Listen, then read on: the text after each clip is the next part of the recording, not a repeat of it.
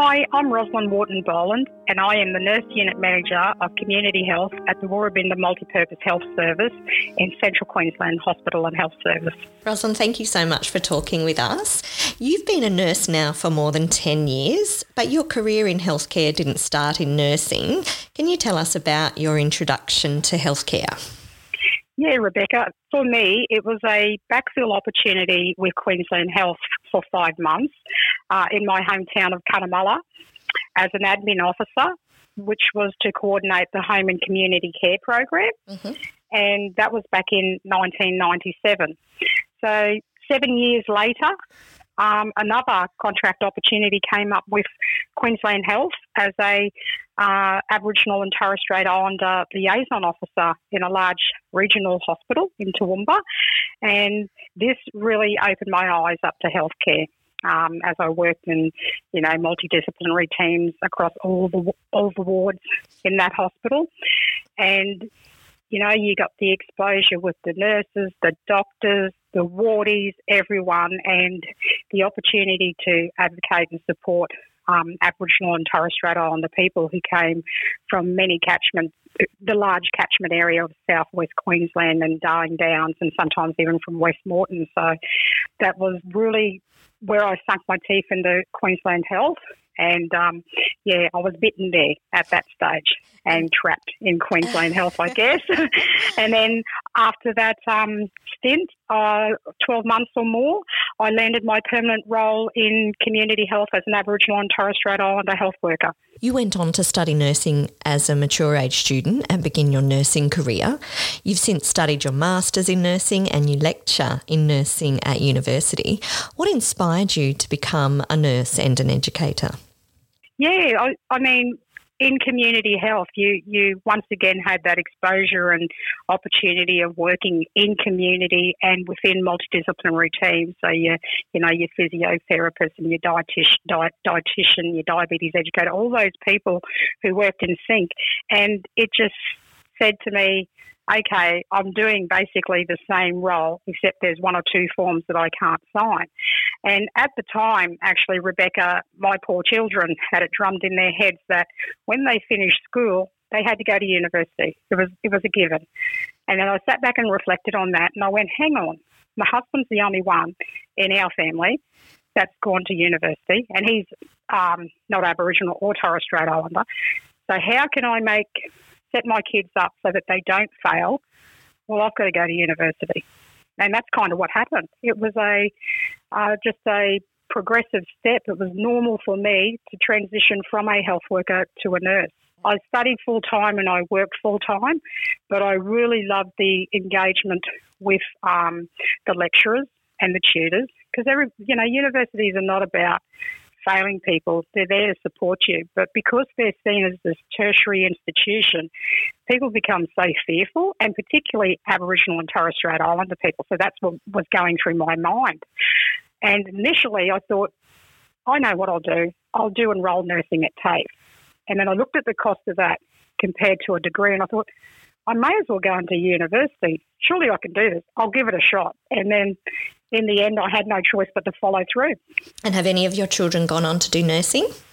No. My eldest, Alison, she has gone on and did better than me. So she did a double degree in law and justice. Wow. And she's a lawyer now, and very proud of her. It wouldn't matter if she was a teacher or whatever, but, the fact that they've finished university, and that's what we were setting the children up for. And the youngest is currently in her third year, Emily, and she's doing a double degree in business and psychology. I am very proud of them. And it's been a arduous journey for us. I mean, our eldest, she grew up in Cunnamulla, and we made that decision after preschool that we were going to move to give them opportunities in Toowoomba, and we did that. And but we returned to country every chance we get. The kids would go home, to their grandparents every holidays, while other kids who they went to private schools with were going around, the world, going to Paris or whatever. And my kids would sit up in class and talk about that they went home to Nan and Pop in Cunnamulla, and they were very proud of that. You obviously love nursing. What is it about nursing that you love? I think for me, it's that you get the opportunity to work with diverse people, We all come from different backgrounds, and somewhere in the middle you can find a happy medium where we can exchange knowledge, skills and all that, and we can work towards the better goal for the consumer. So for me, being able to come in with that cultural and clinical skills is, it's an opportunity to share that with the professions, and I find that very rewarding.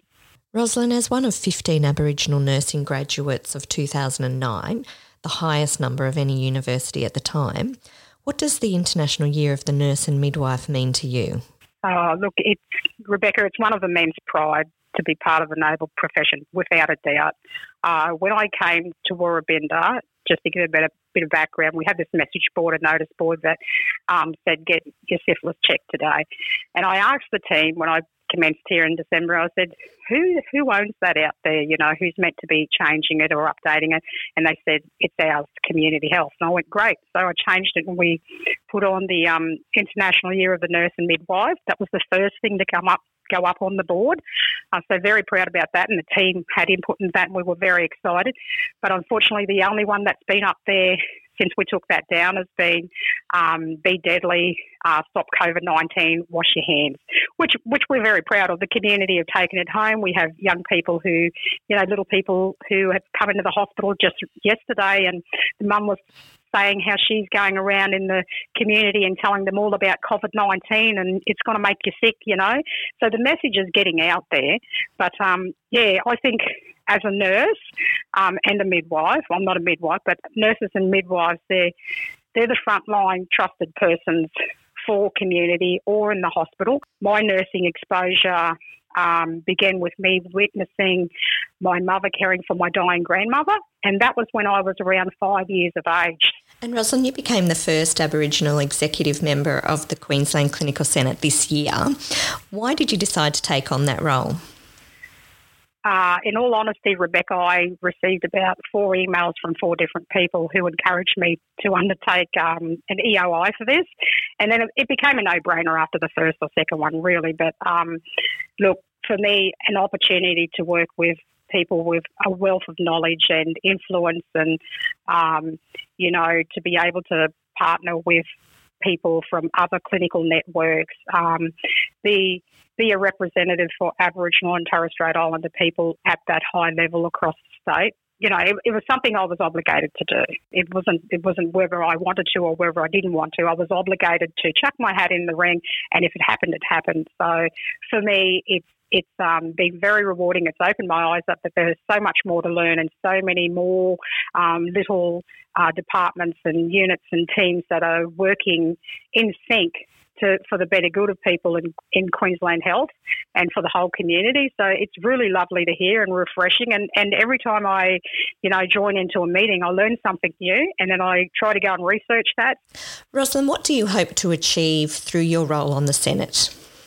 For me, it's about being a voice for Aboriginal and Torres Strait Islander people and nurses.